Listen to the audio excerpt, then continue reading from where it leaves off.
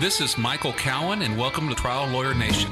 You are the leader in the courtroom, and you want the jury to be looking to you for the answers. When you figure out your theory, never deviate. You want the facts to be consistent, complete, and credible. The defense has no problem running out the clock. Delay is the friend of the defense. It's tough to grow a firm by trying to hold on and micromanage. You've got to front load a simple structure for jurors to be able to hold on to. What types of creative things can we do as lawyers, even though we don't have a trial setting? Whatever you've got to do to make it real, you've got to do to make it real. But the person who needs convincing is you. Welcome to the award-winning podcast, Trial Lawyer Nation. Your source to win bigger verdicts, get more cases, and manage your law firm.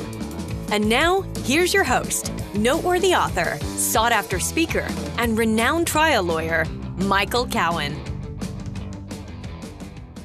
So today on Trial Lawyer Nation, we have Jessica Mogill. Jessica is the head of coaching strategy at CRISP, and has been someone who has been very inspirational and very helpful to building my law firm and my practice, and I wanted to have her on here. We're going to talk about building a world-class firm culture. Before I do that, though, I want to give a quick shout-out to LawPods. LawPods is nice enough to produce and sponsor this podcast for us. They make it so easy. They do all the recording, editing, making the little ads you sometimes see in social media for the podcast. They're super easy to work with. And so if you want to do a podcast for your own practice, I highly recommend LawPods.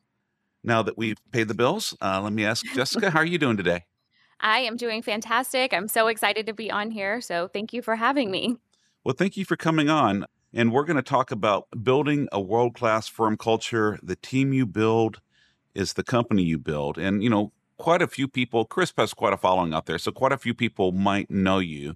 I'm actually going to start with a little story, if you don't mind, about why Absolutely. I asked you to be on here. So, I knew who Michael was. I knew who CRISP was. I didn't know who you were. And I have a different business model. So we're, B2B. I market to other lawyers, not to the general public. So I never really thought that working with CRISP would work for me. And so I remember reaching out saying, look, I don't want your regular product. I want to, if you could teach me to market myself the way you market yourself, I would love to work with you.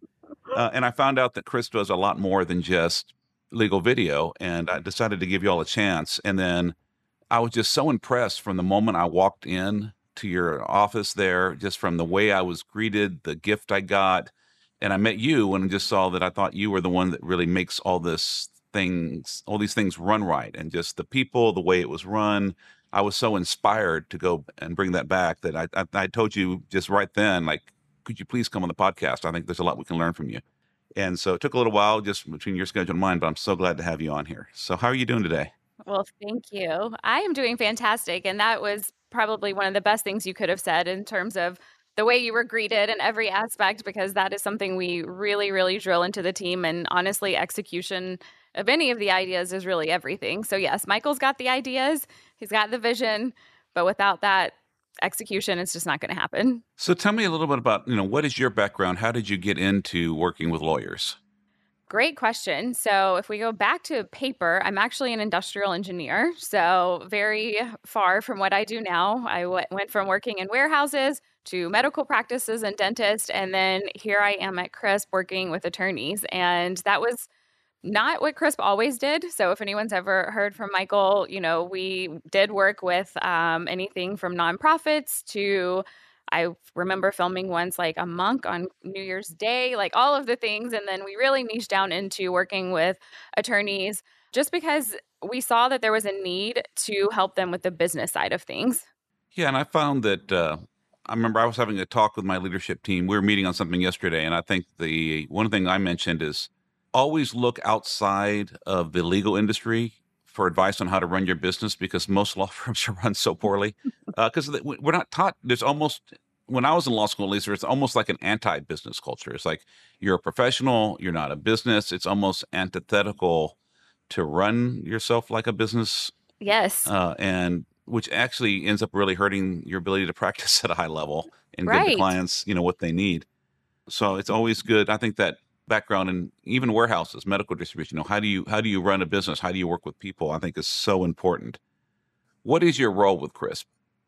Yes. So funny you say that. So I'm actually not the COO anymore. We have a COO now. She's been with us for several years, and we really brought her on, honestly, when we started having kids. And, our youngest is about to be 2, our oldest is 4. She just turned 4. And so prior to that, Chris was my first child. So now I really am head of coaching strategy. So I oversee every aspect of our coaching program, whether it's for your team members, if it's for you, if it is the on site trainings where we go to your office, but making sure just overarching that way that we have a consistent message that we're adding value. Like, no one ever taught me how to run a business, but I've learned a lot of things a really hard way.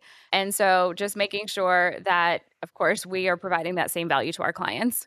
And so you talk about culture. What do you mean by culture?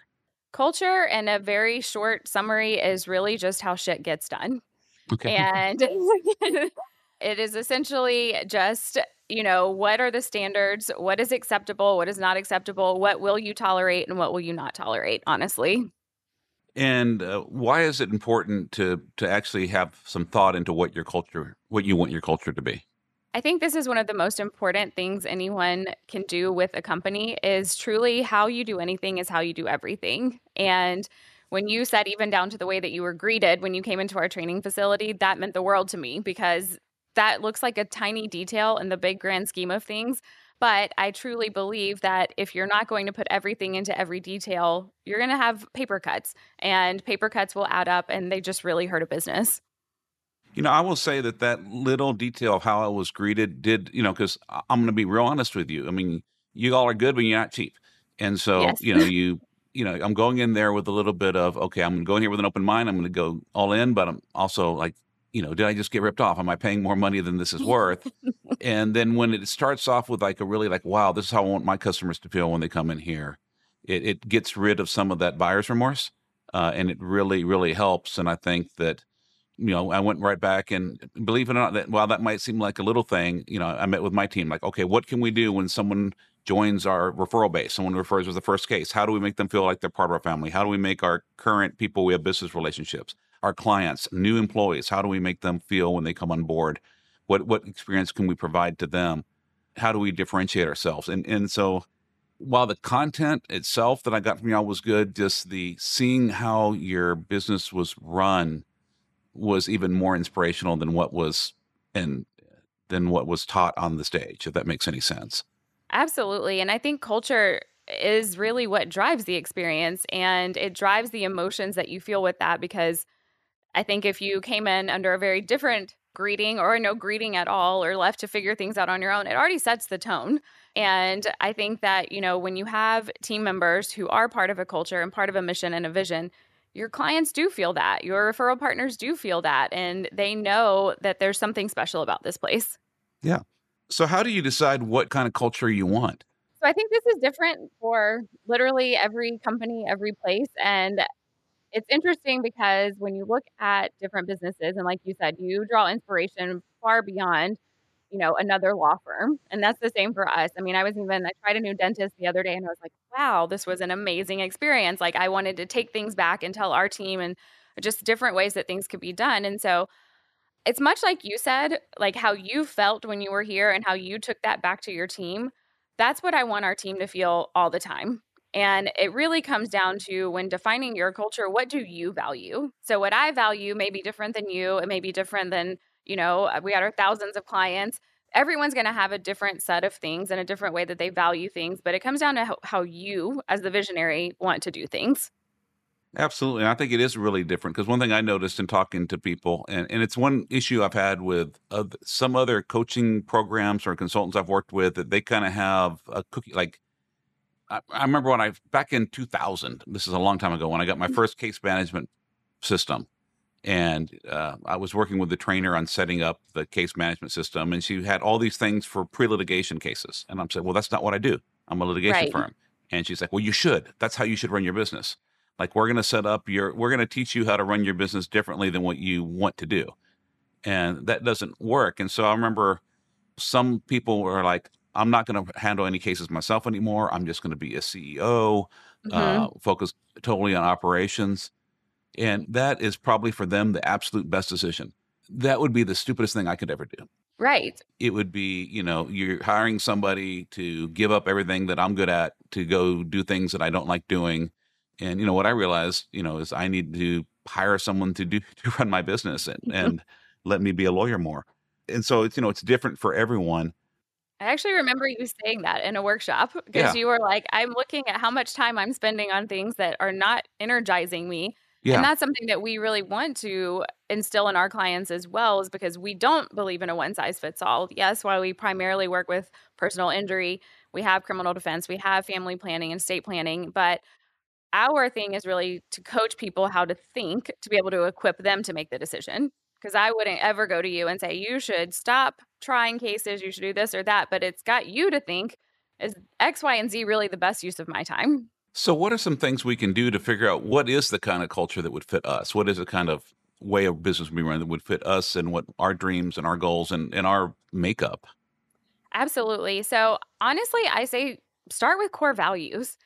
And I think a lot of people really misunderstand core values because they see that they are words on a wall and they are like, oh, okay, that's cute.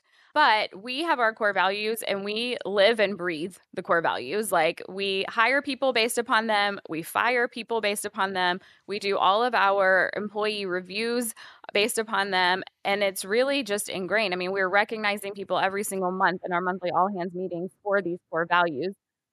Because you have to really remember you cannot say things one time. You have to say things just constantly and constantly. But now it's become just part of our culture. It is who we are. But those became the things, again, of what we will endorse versus what we're going to tolerate. And what do you mean by endorse versus tolerate? Yes. So I always say, I had a mentor tell me this once, and they said, you endorse what you tolerate. And that hit me really hard because you've got people sometimes, and they are A players, sometimes they're not, but you make exceptions for them. And if you have a morning huddle that starts at 8:55 a.m. every day, like we do, and slowly it starts at 8:56, slowly it starts at 8:57, now that is becoming the endorsement because I'm saying it's okay to do that. And if I'm like, oh, it's okay to show up this way, I'm telling the entire team that I'm endorsing that. And so it's really coming down to setting that standard again and then understanding like, hey, if I deviate from this standard, then the team thinks it's okay too. That honestly has been the hardest thing for me to do because I want to be a nice guy. I want to be flexible. Well, this is a nice person. They're trying their best or they're having a bad day. But then I'm realizing if I don't say anything, then I'm really saying it's okay to do, to show up late, to do sloppy work. I hate to say to make mistakes because we're all human. We're going to make mistakes, but it's what you do when you make a mistake is super important. Exactly. So how did you all figure out what your core values were? It was a very iterative process. So I've been with CRISP over 8 years now. These are not the same core values that we had when we started, honestly.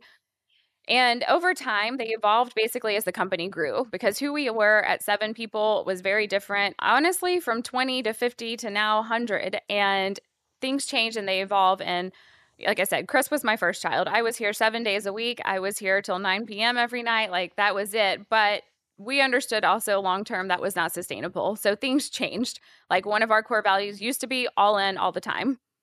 That doesn't work for everyone. And so we actually changed that core value and now it's team first. And that became how can we help each other rather than me having to be in all the time, not just me, the entire team. That evolved to saying team first and how do I help others succeed as well? So we really have adjusted them as we've grown. We've had this same set though for several years now, but I think you have to understand as you go, like what is changing about your company and are there things maybe that you don't like anymore and then adjusting and pivoting as needed. How often do you think the leaders at a company should go back and revisit to see, are these core values still true for us? We honestly do every quarter. So that might be a little bit much. I would say at least on an annual basis. But our leadership team sits down every quarter just to make sure, because at the same time, and one thing I was also taught early on working with core values is that if you don't define what that core value means, the team member will define what that means. And so you have to make sure that you're very clear. And, for one of ours being consistency, I want to know that The person who shows up today is the person who shows up tomorrow. And I understand what that means. And so you have to make sure that you make that clear to the team as well. And it does guide hard decisions. Sometimes it's hard because you want to give in on something, or you want to do something the easier way, but you have to look at what your core values are. I'll give you an example. One of our core values are that we constantly seek to learn and improve. And one of our strategies for success is we're going to develop and support an elite team. And so, we have lawyer training every Friday at 3, which is a pain in the butt after a year or two of having to come up with the training every Friday. For non-lawyers, we have a lunch and learn every Friday. And the people on the lunch and learn committee were like, look, we've been doing this for years. Every Friday is too much. We're running out of ideas. Can we do it twice a month and not every week? And there was, some support in my leadership team for like, look, give these people a break. And then I had to look, okay, well, what is that telling people what our core values are? If we say, we want to constantly seek to learn and improve, but we're going to cut training in half because it's too much work to come up with ideas. I said, is everything at this firm going perfectly? No. Right. Do we have room to improve? Yes. Well, then, we need to tell the people, if you need to, sub out and you're burned out and get someone else to take your place on that team, that's fine. But we can't cut back on training if that's our core value. And if we are going to cut back in training, then we have to come back and be honest, saying that, well, we're not going to constantly seek to learn and improve. We're going to tolerate things not being as good as they can be. I mean, who are we? We've got to tell the truth here. We can't say that this is our core value, but not live it. And it's exactly. That's a great example. It's tough. It's so true. It is tough. And I think sometimes even like you were saying, like, you want to have empathy when it's like the endorse what you tolerate and all of those things. And I'm not saying like to never have the empathy, but you've got to more times than not adhere to it, Which means I spend a lot of Thursday nights doing PowerPoints from Friday trainings. But, but if I want to have the law firm that does things well so I don't have to get involved in every little detail, then I have to have really good people. Exactly. And that doesn't mean I do every training myself, but it means when it's my week, if just because I'm too busy, if it's Friday at 11 p.m. and I've committed to train tomorrow at 3, then I got to stay up late and get that done, even though that's not something I want to do. Yes, exactly. And I will say with that, one thing I really stand by all the time is investing in the right people. And there are times where you will outgrow someone. They might outgrow you. It's more often that the company is outgrowing them. But I really firmly stand by that, just because the more you invest in your people, especially them being the right people, the more you're going to get out of them in return. And what do you mean by investing in your people? Could be a myriad of things. So much like you, even when you talked about lunch and learns and things like that with training. So we have in our office CCEs. So while you guys have CLEs, we have continuing CRISP education. And that adheres actually to one of our core values, which is better than yesterday. And it could be any training. I mean, a lot of our coaches, we invest in them if they see certain things that they want to do. Anything on that end of just really making sure that we're meeting their needs as well. Of course, it has to align with the business, but we also invest in ways to even just engage our team members. And so whether it is going to be a food truck or something like that, we actually have a team, because I learned this the hard way as well. When we were smaller and it was like, hey, I want to run a volunteer effort, or I want to plan a team outing or do something, it was constantly me just like pulling teeth. And it was like, I'm trying to do something for you. And then it becomes like, oh, it's Jessica. She has another thing she wants to do. So we actually developed a culture committee.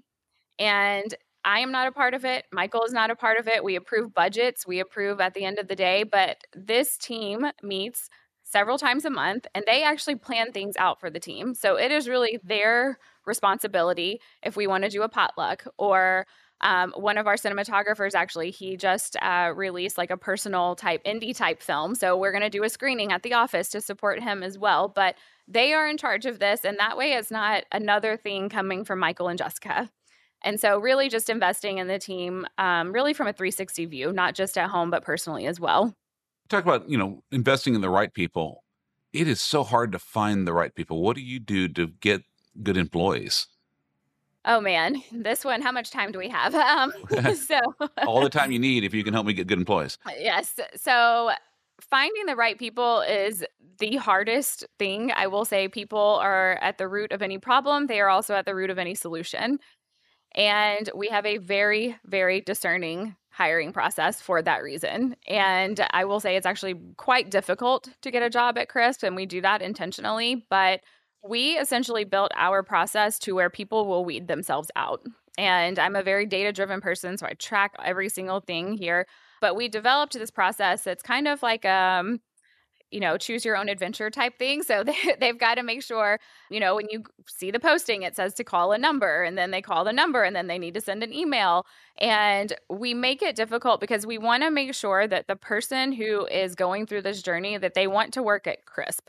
It's not that they want any job, but if they're going to invest that much time on the front end, then we know they are somewhat invested in this. And of course, we continue through pretty stringent vetting process, but people will always be the hardest part of it. But I think even when you go back a step to attracting great talent, you have to ask yourself, or whoever's recruiting, why would someone talented want to work here? Like, are you giving them a reason to want to come here? Because a lot of times we look to external industries for what does success look like, whether it be Disney, the Ritz, anything like that. You can't be comparing to like me against another law firm, for example, but you have to be a place that people want to work for. What are some of the other things you do to vet people during the hiring process? Yes. So we have 3 assessments that I live and breathe by, and I have gotten probably as much negative feedback on this as I have positive feedback, but it works for us. I think people can be really great interviewers, and that's great. And a lot of times they're going to tell you that they will work hard. Michael always says, he's like, I've never interviewed someone who said they weren't going to work hard.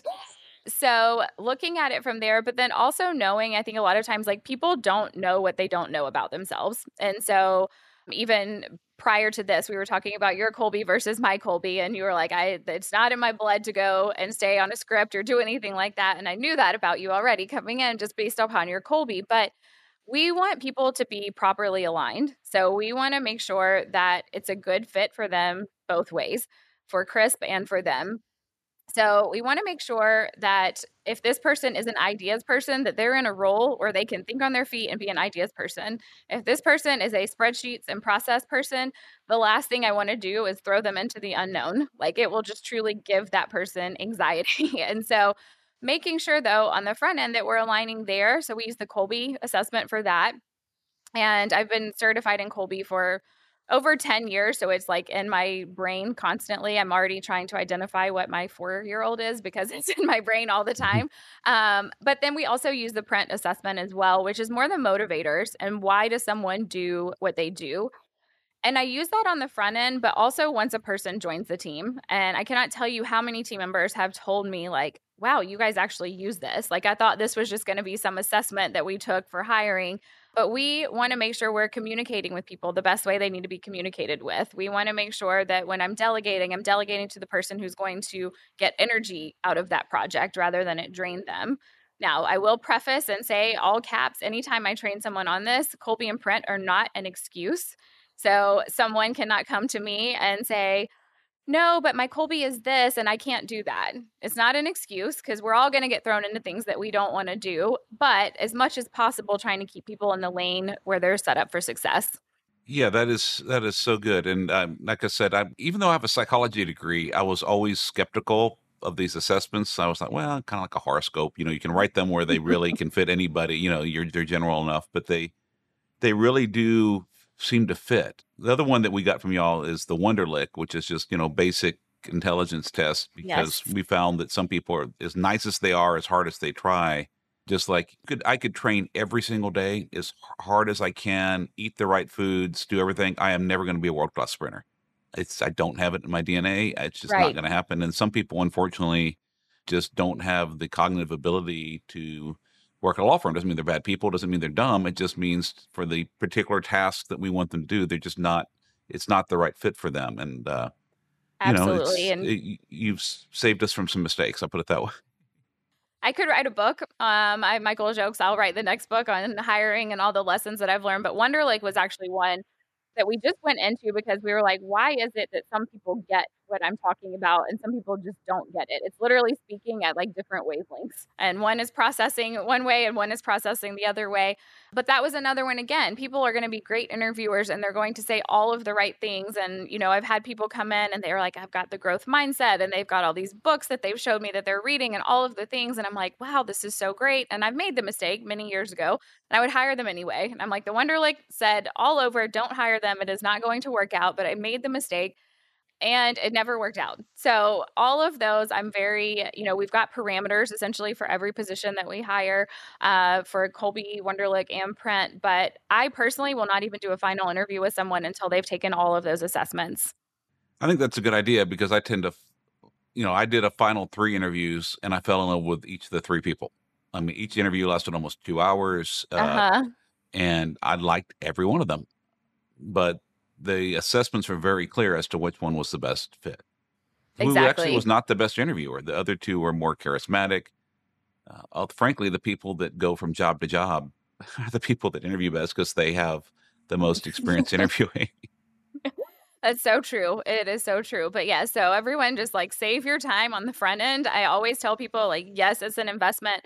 I'm talking, I don't know, $300-$400 to do all of those assessments on the front end. And I'm like, well, what is an hour of my time worth or 2 hours of my time worth? I would rather know that before I go in. So how do you have the discipline as hard as it is to find people? Like you need somebody, but then, they don't follow the directions on, they instead of calling the number and sending an email, they just put apply here on the job site, even though it says not to in the ad, or they have a bad Wonderlic, or the Colby and Print say they're not going to be the right fit for this job. How do you overcome the temptation to just hire them to put a body in the seat rather than keep looking, even though it means you're going to have some hardship of dealing with that person you don't have on your team that you need? Yes, it was not always this way. The way that I have the discipline is I have been burned far too many times. So when you do talk about our process and it's like, click here, do this, all of the instructions, we're also very stringent with deadlines. And I always tell someone, like, when you are interviewing a person, that is literally the best you will ever get from them. Like that is the highest their bar can go because they're trying to impress you. And I have had people literally miss a deadline 5 minutes. 5 minutes. They submitted their offer letter too late, or they said, I will get this test assignment to you by X time.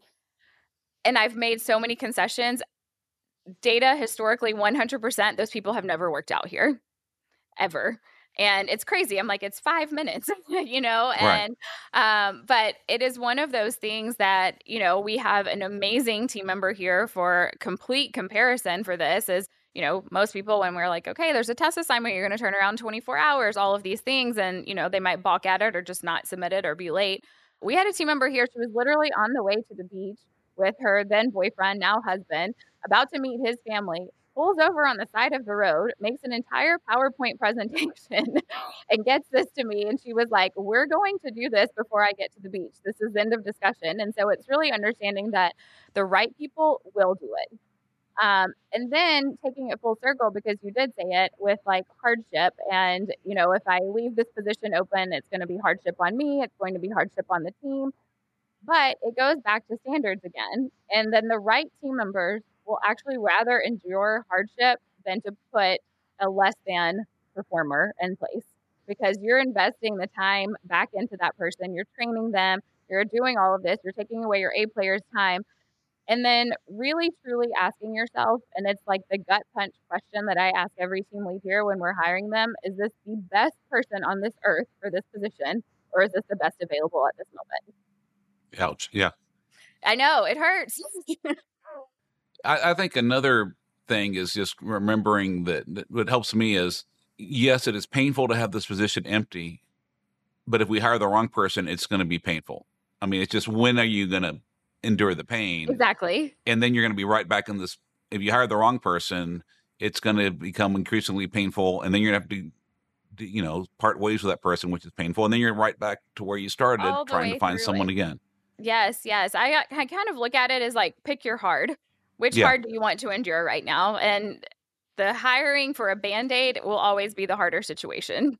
You mean we can't just hire you to never have heart? Hire you guys and never have heart anymore? That doesn't happen. Doesn't quite work that way. So you said that you're really data driven. What are some ways that law firms can, use data to help build their culture and have, more high performing firms? Absolutely. So this is really something that I think enforces standard and enforces culture, but really setting up KPIs. So key performance indicators for anyone who doesn't know what that is, but it goes back to setting a standard, and it goes back to recognizing people when they go above and beyond. And so I was actually talking to a client last week, and he was just like, everything changed. I mean, when they set up KPIs, it was like, we're measuring how fast the cases are moving along. We're measuring how many Google reviews we're getting, all of the things that before maybe haphazardly happened. And there was probably no ownership. And it was like, oh, great, we got a Google review. Like, no one's in charge of it, no one's accountable for it. And so it really, your high performers will love this. Like, we have a daily dash that goes out every single morning. Every single person on the team is on there, and you're either red or you're green. And I will tell you, the A players do not like being red. I will also tie that back to because you've said it a couple of times, like you interview people and you really like them. And it's one of those things too, when I'm like, oh, I have empathy for this person. But KPIs and data will always make things less subjective. Now your performance is objective, and either you hit the target or you did not hit the target. How do you decide what your key performance indicators should be for any particular law firm? This is a loaded question. So they will be different, honestly, for every company. The way that I always look at it, though, is what is like the root issue that you're trying to solve when you set up a KPI. So I will use like a sales team as an example, because this is a mistake we also have made in the past. And initially, the KPI was, how many calls did you make? And then miraculously at 4:59 p.m., that number was hit every single day on how many calls were made. And then we were like, the calls made actually doesn't matter. So then we adjusted and we said, okay, how many appointments did this person schedule? That was still an improvement, because we're like, okay, great, they scheduled these appointments. But then we went back to the data and no one actually showed up to the appointments. So again, things can be, they can, and I never look at it in a malicious place. While I am a very data-driven person and I'm very objective, I never assume someone is out to like hurt me or the business. It's just human nature. And then we barely got to the root issue, and we were like, okay, we wanted them to make the calls. We wanted them to set appointments. We actually really want someone to show up to the appointment. And that's what we're going to measure. So it took us a few iterations to get there, but it's really trying to say, like, what is the root issue or the root behavior of this? So if maybe your problem or someone's problem is like, my cases are not moving fast enough, have you ever actually measured how fast they are? And then I don't say overnight, it's not going to change. Like, you're not going to be like, oh, suddenly we cut my time in half. And so, you start approaching that from like steps along the way. But I think it's really going back again to like, what are the root issues that I'm trying to solve right now? Each year, the law firm of Cowan Rodriguez Peacock pays millions of dollars in co-counsel fees to attorneys nationwide on trucking and commercial vehicle cases. If you have an injury case involving death or catastrophic injuries and would like to partner with our firm, please contact us by calling 210-941-1301 to discuss the case in detail and see where we can add value in a partnership. And now, back to the show. And what are some ways you see law firms actually measure these things? So software is really important. I will say that case management is really important with all of these, and just making sure that things are actually being tracked. So I will go all the way back to a lot of times, like most of the time things aren't even being tracked, and data is something I will preach forever and ever. Like, start it now wherever you are in the business. If you are 10 people, if you are 100 people and you haven't started, start it now. But I also go back down and say, you can literally use a spreadsheet.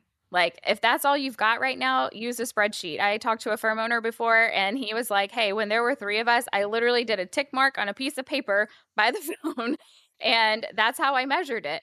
But I always just tell people, you've got to start somewhere. It's not going to be perfect overnight.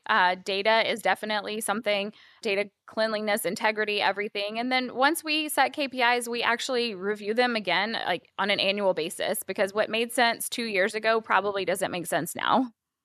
Yeah, and what I found is what you think is a good KPI isn't always one. Hmm. And so one thing we've had to look at is what is the cost and bother of entering the data versus what is the value the data gives you. So one thing we have, for example, is like the first time we answer a discovery, Hmm. we want to have made sure that someone has talked to the client, not just to get the basic information, but find out who are the other people in the client's lives and know what their lives were like before, what their lives were like afterwards, and make sure we designate some of those people as witnesses. So we're not just doing the bare minimum, we're already preparing for trial from the very get go. Right. One, that's a really hard thing to measure because how do you tell without someone going back and looking into what those were? And two, we had a high 90% compliance rate. And so to Yeah. enter in a bunch of new data entry to something that we're already doing really well for that particular KPI, it was we're going to audit this randomly. And if we find a problem, then we're going to audit all your cases. Whereas other KPIs like when was the last meaningful client contact that has to cover certain things? Well, that's Hmm. documented. There's a date when it's done. Exactly. We can run a report and if you're 20 days, the standard's 30, so you get a warning when it's been 20, so you know Hmm. for sure if you haven't already set up the next call when you did the last call that you need to do it. And then Right. if you're over 30, you know that at our Friday attorney meeting, the whole firm's going to know that you're over 30 and how Yes. many cases you're over 30 on. And that's just not to be mean, but that's our standard. And we're going to publicly talk about who's meeting the standard, who's not. And that competition gets people to. Oh, yes. Yes. And I will say for that, just, that's a really great point that not all data points are valuable. So data just for data's sake is not always the most important thing. It's really like what insight can you gain from that? What is the bigger picture of it? And then even what you mentioned with that, like, hey, you get a warning at 20 days. I lean on technology as much as possible. So I'm like, how many things can I get alerted? I mean, much like you said that with ours, we use Slack, but I get notifications. Like if a client didn't have a call in the last month, it pings through and I'm like, all right, I'm on it. What's happening? Everything there. But data for me is all about like trust but verify. Absolutely. So let's say we've got our hiring processes right. We've got our KPIs in place. We've hired a new person. How do we onboard that person to make them part of our team culture? Yes, this I think is very, very overlooked and undervalued because, again, if you have a culture, what are you actually, if you're not living it from day one? And ours is literally from the time they sign the offer letter because I personally, so I interned at GE when I was in college, so in the engineering department. And I'm like 20 years old, showing up, move across the country, go to a place. I show up, they had no idea I was coming. I had my offer Well, letter, I had literally everything, and I have a cohort, and, like, they knew about all the other people, but somehow I was overlooked. So I did not have a computer. I did not have anything, and I'm 20 years old and had no idea how that would make an impact later in my life, and I was like, "I literally don't want anyone to ever feel that." And one of our nannies actually too, this kinda gives you reason into why I care so much about the initial experience. She graduated grad school, moved on, was so happy for her, and she's about to start a new job, and she's telling me how nervous she is. And she's like, I mean, where do I park? Do I need to bring my lunch? Like, I don't know what people wear. All of these things that you just assume people know, but when you look at your audience and you really look, we're speaking to entrepreneurs and business owners. Like, when is the last time you felt what it's like to start a new job? I mean, it's been 15 years probably for me. And so I don't want anyone to ever come in with like buyer's remorse or regret with that. So literally from the time they sign an offer letter, we have a handwritten card go out to our team members with Michael's book. Several team members, usually their department has signed the card welcoming them. We send a whole email before they're even their first day about where to park, that we're going to take them to lunch, like all of the things that are just like, we want to get ahead of it before they get in here. And once they join, making sure they have a clear plan and what that looks like. So for me, I take this all the way back to even before the hiring process. If a team lead comes to me and requests a position, they actually, along with that position, must submit the 30, 60, 90-day plan for that team member. Because I need to know that you've truly thought this position through, that we actually need this position, and that you are ready to take on another team member. And so they are given these at the very beginning, like, these are what to expect in 30 days. This is what to expect in 90 days. And so really making sure that you're giving team members like the guidelines, the parameters, the resources that they need to be able to set them up for success. Because if someone does not want to work out, if it doesn't work out at the company, I want to know that I gave it everything I possibly could have. Yeah, and that's so hard because you have to take time out of what you're doing because we're all busy or we wouldn't be hiring someone else to do Yes. that. But then if we don't take that time, then we never get the freedom that that other team member gives us by them doing their job right. And then you don't have to do that part of the business yourself. Yes, it's a vicious cycle. But that was another place I made that mistake. And even with KPIs or anything, probably even 5 years ago, like we had 12 people start at the same time. And right when they came in, I was like, oh my gosh, no one submitted anything. And now it's on me to figure out what these 12 people are doing. And do they have plans? Do they have anything? And then obviously not all of them worked out because we didn't set the right expectation from the beginning either. And so I just want to make sure that like we've done everything we could to set them up for success. Now, one thing you mentioned earlier is sometimes the business outgrows the hire. They were the right hire at the time. Let's say you're an 8-employee law firm, or a 3-employee law firm, who the right person is then 20 years later, you're a 50-employee law firm with 10 lawyers. The right manager, when you had 3 or 4 or 5 people, actually you might not even have a manager, but the right people to help you run your business then might not be the right people when you become a bigger organization. How do you figure that out and how do you deal with it? Yes, it's not fun to deal with. I will say most of the people issues are never fun to deal with, but they're just inevitably part of running the business. And so when people join, of course, when you're smaller, I think at that time, like you are just filling positions. There was no hiring process when we were 8 people. And, as Michael said, they told him they would work hard. He hired them. And here we were.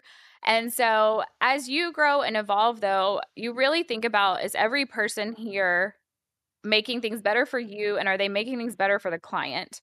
Because as you grow, I mean, we've raised our standards. We didn't have a training center, 3 years ago or anything like that. And so does this person have a growth mindset? Do they understand where you're going and do they want to be a part of that?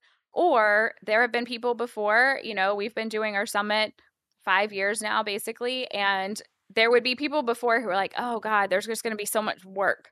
And I'm like, is that really how you view this? Like, this is the most exciting time. And I've got people literally, competing, trying to get, a certain station that they want to work at this event. But is that your mindset going into that? And so really also going down to like the person that you're looking at or evaluating or anything, it comes down to like, is this person bought in or are they just causing friction? Everything that you do, there's a negative side to it or there's a reason it can't work. They're the people who are giving, a problem to every solution.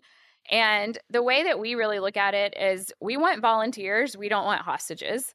And so like you're on this journey with us because you want to truly be here and be part of this, not because we're dragging you, because the dead weight, it slows us all down. So what do you do then when that person looks like you start to suspect this person, we've outgrown this person?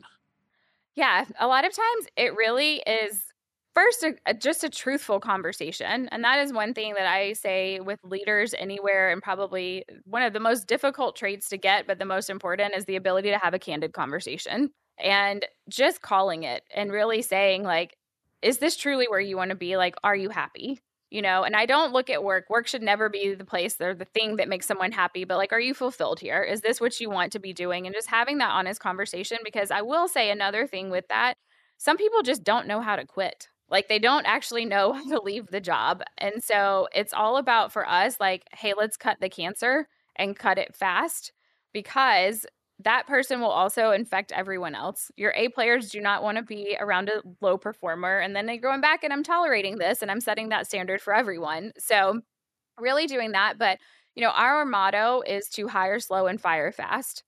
I often say, like, if you think you need to fire this person, you probably have already needed to fire them.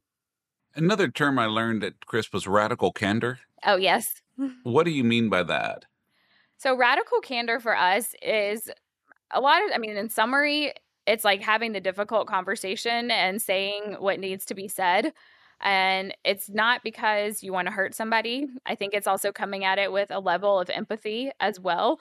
And I'm having this conversation truly because I do want to help you and I want what's best for you and what's best for the business. But I firmly also believe in like rectifying things quickly. So if someone makes a mistake and you wait 3 months until their next review to tell them, like they've already forgot about it and it's not going to have that same impact. And so if you, again, hey, I'm going to allow this person to come in 5 minutes late, 10 minutes late, and then I don't tell them, of course they assume it's okay. And so it's having those difficult conversations in a timely manner and just making sure that you're crystal clear. A lot of conversations, Michael's really great at this. He will actually say, repeat back to me what you just heard, because what you said and what they heard sometimes are different things as well. I've learned that. Yes. We told our marketing director we're giving away a door prize for the winner at a seminar we were putting on. So we had an ethics Jeopardy. Mm-hmm. And I said, well, I'd read a book called Giftology. It says don't give some people what they already have as a gift. So people like a lot of seminars, they'll give like an iWatch, an iPhone. Well, most people that are lawyers, if they want an iWatch, they have an iWatch. Exactly. So I said that, and the interpretation that was taken was don't buy any Apple products. So they bought a Dell laptop to give away. And it was well-intentioned. And it was really on me with a new employee that I needed to be more clear, and I needed to make sure they understood me. Right. But I was busy and I just gave it. And so I'm like, okay, well, that's what we bought. It's free. No one's going to not. I mean, it was a minor issue as far Correct. as no one complained. No one said, well, you had great content. You look like an incredible speaker, but the laptop I got wasn't really the gift I wanted. We didn't lose anything over it. Of course. But at the same time, it taught me the lesson of, well, I need to communicate more clearly. I need to make sure that I'm understood and not just assume people get me. Yes. And I think that's another big thing on just communication as a whole, and really making sure that whenever you are speaking to someone, of giving them the context, because that is something I think as leaders, a lot of times, like, you're just moving and you just want to get the point across and keep going. And I always describe, like, any new person, they're jumping on a moving train. They do not have all the institutional knowledge to what led you to that moment and that decision. And even looking, I know your print has a 3 print in there, which is to succeed and achieve. And those prints tend to move pretty quickly, along with your quick start probably. So it's like, I just want to get it done. So I'm going to spit it out and just keep moving. But then this person, again, it could be just so misinterpreted. So I think that's one of the most important things of coaching a leadership team on as well, is just making sure you're communicating with context. Absolutely. And how do you develop the courage to have radical candor, to have these conversations early before things spiral out of control or they get forgotten? Yes. So that is one that also did not come easily. And I made a lot of mistakes, and I have definitely, I could have handled a lot of situations better, because it's not in most people's nature to just go head on with the conversation. Most people actually avoid confrontation. So for us, we've got weekly leadership meetings. And so it definitely comes up as we evaluate, and whether it's new team members, anything like that. But just understanding that when you're having this conversation, it's coming from a good place. And I'm not doing this to be mean. I am not doing this to hurt the person. I'm actually doing this to help the person. And really reframing my mind that way has helped me so much. But this is another example even of how we tie print and the print assessment all the way back in, is like, how do people like to communicate and be communicated with? So there are some prints, for example, I joke, I'm like, you can come in gangbuster style, and they are just like, here's the point, I'm straight to it, this is this. And great, those people are just fine that way, receiving it, giving it information that way. But it doesn't work that way for everyone. So we do a lot of coaching with our leaders as well, just to understand, like, okay, how could we have handled the situation differently? Or do we need to role play with the leadership team first to make sure that you're equipped to have this conversation? But another thing, reminding yourself, because people really want to avoid this, like, truly asking yourself, what is the literal worst thing that could happen out of this conversation? It will not be earth-shattering. It will not. Yeah, the more you do it, the easier it gets. My fear is that I would come across as a jerk or overbearing, or I've worked with people that were not the kindest, Right. And they were very candid, but that wasn't necessarily done in a nice way, Right. And I didn't want to be that person. And two things: one, I tell myself it's got to come from love, and so I think of my kids. If my kids are doing something bad, I'm going to tell them because I love them and I want them to be better people. Exactly. I'm not going to just go on and let them, if I see like you have a kid who's developing, you see him making fun of another kid. You need, hey, that's not cool. You don't do that. You're hurting his feelings. You think you're just being funny, but that kid's not taking it that way. Right. If you don't tell your child that, then they're going to keep doing it. And so if you love your kid, you don't want your kid to become a jerk. You say that. So I've had to say, well, if I care about my coworkers, my employees, I need to give them the same love of being honest with them. Mm-hmm.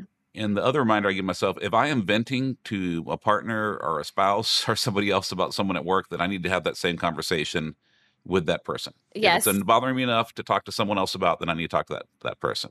Oh, I love that. That's a great rule of thumb. Michael and I have our rule of thumb is we can complain about it once, and then you either go handle it or you just don't ever bring it up again.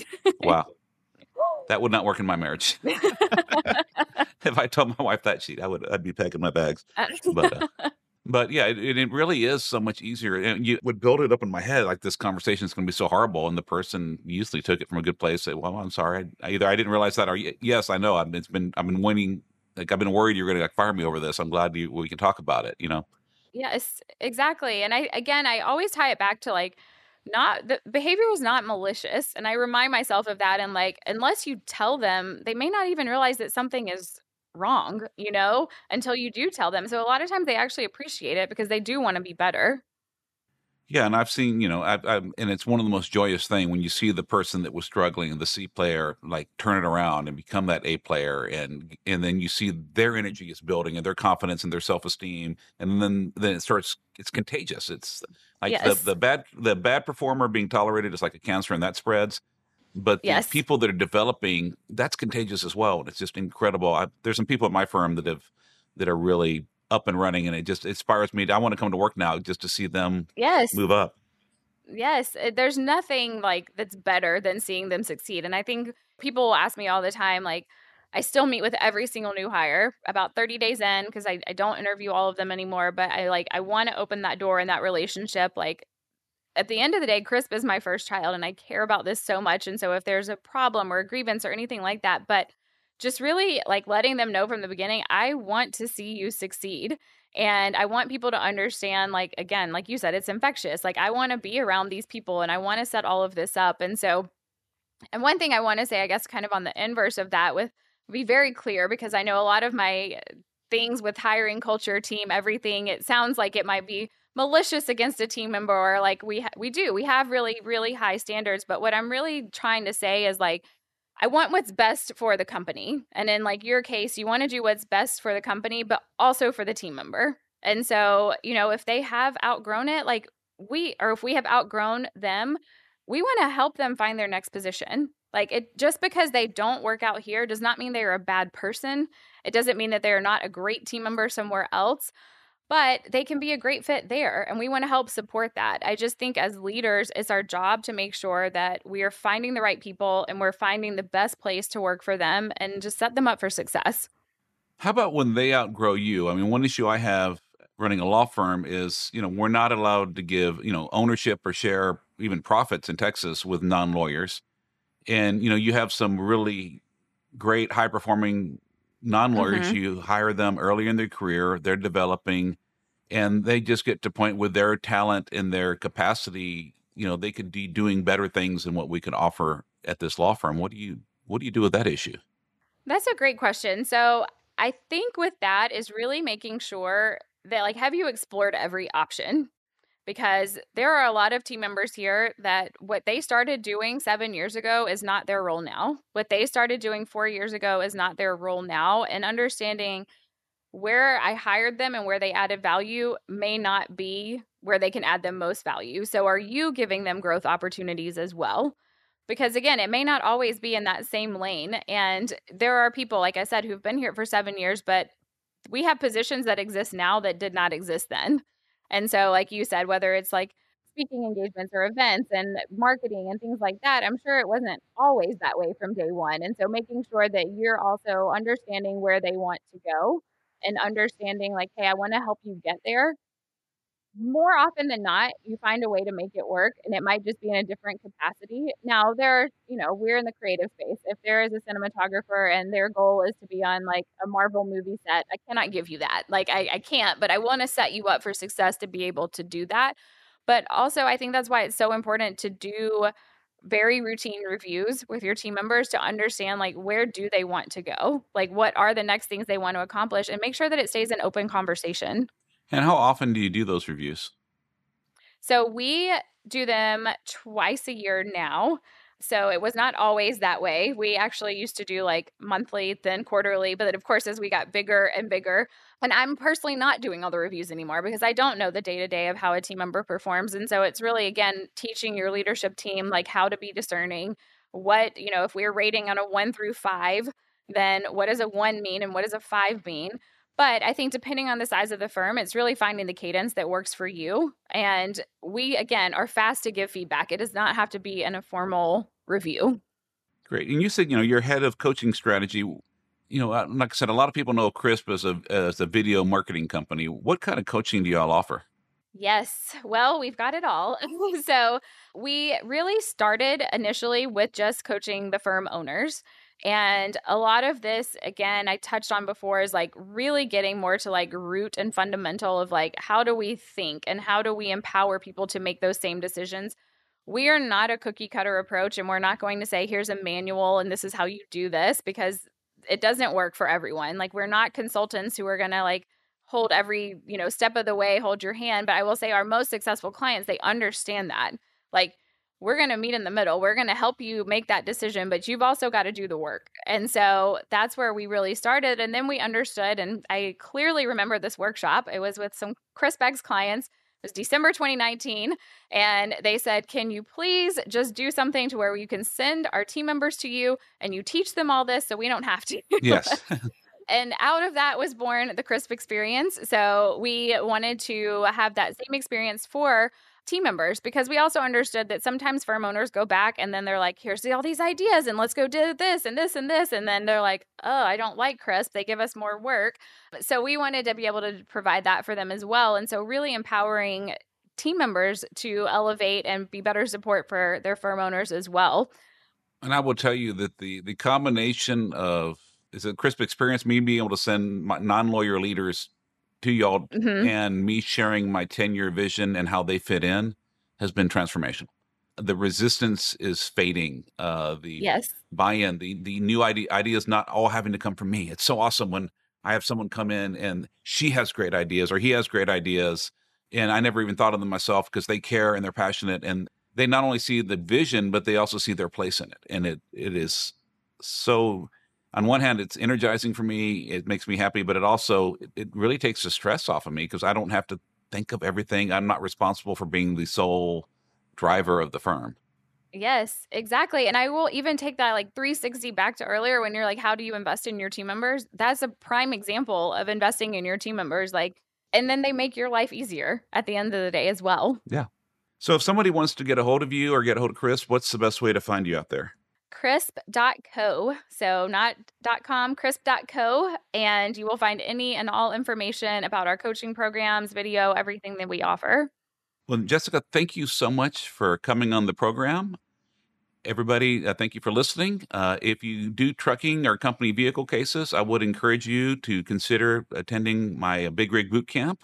It's going to be a great show, a great presentation. I can't quite put on I don't have the budget that you all had for the Crisp Summit, but I have been inspired. We're really upping our AV lights, our overall experience for the people, from the gift you will get when you come in to how fun it's going to be to, yes, the overall visual and auditory experience. It's going to be a great time. If you want to check that out, it's going to be June 16th. It's bigrigbootcamp.com. Again, bigrigbootcamp.com. And hope you can come to San Antonio, Texas. I'll be there and look forward to meeting y'all there.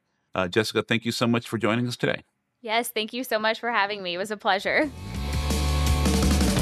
Thank you for joining us on Trial Lawyer Nation. I hope you enjoyed our show.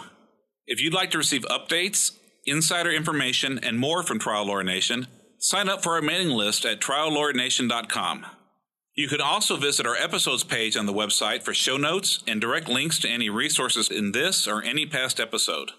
To help more attorneys find our podcast, please like, share, and subscribe to our podcast on any of our social media outlets.